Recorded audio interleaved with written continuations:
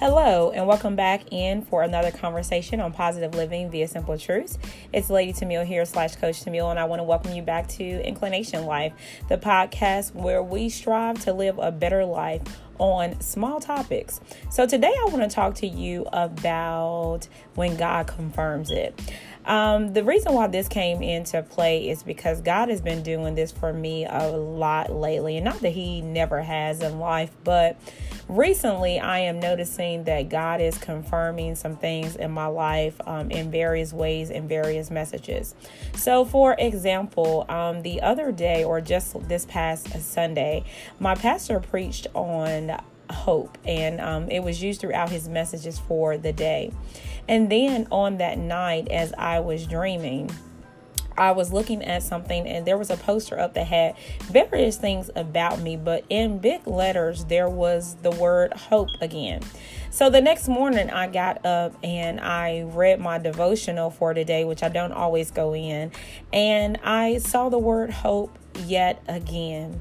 And so when you think about that word hope is in the sense a little different than what we consider hope to be sometimes when we use it in everyday language, because some people use the word hope to state that they maybe have a wish a thing will happen. It's kind of like a wish mentality.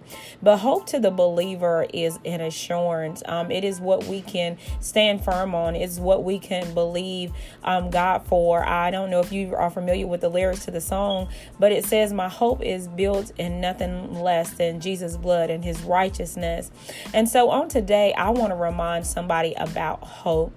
As I was putting up a post earlier today, I was reminded of the childlike faith that a lot of us had when we first believed. Maybe even the childlike faith that you had when you were just a little child, that something entered into your mind, something entered into your heart, and you just believed God that it could be. You know, when you were younger, there was nothing that was impossible, and you thought all things were possible until someone came along and told you, or the world showed you something absolute different.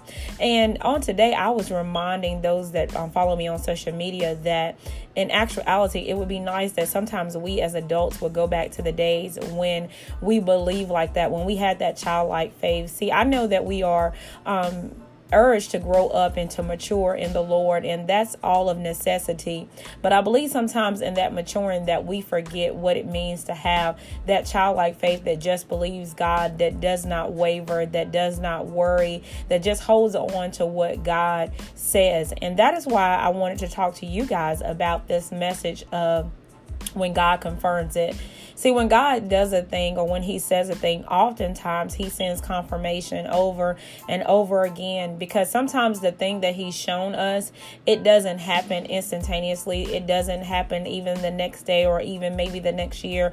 There are some people that probably could testify to you things they saw as a child, and they just held on to it and believed, and it took years, sometimes even decades to come to pass. But God kept right on confirming the thing that he has shown them from the very beginning. And so I want to tell someone on today that when God does a thing, when he says a thing, when he shows you a thing about your life, that you can hold on to it. And what's even better about that the God that we serve is that he actually sends along little messages. He sends people. He sends it in all kinds of ways to confirm to us what it is that he's given us. He gives us a constant reminder. And that's a God that is so loving and so kind to us. And so on this week, I just want to tell you, somebody out there who's listening to this message, that God will confirm the thing that he said in you, even when he knows that you're wavering and you're trying to not lose faith and you're trying to hold on, and it looks like life may be throwing you something and it may not be happening, but you're still trying to hold on.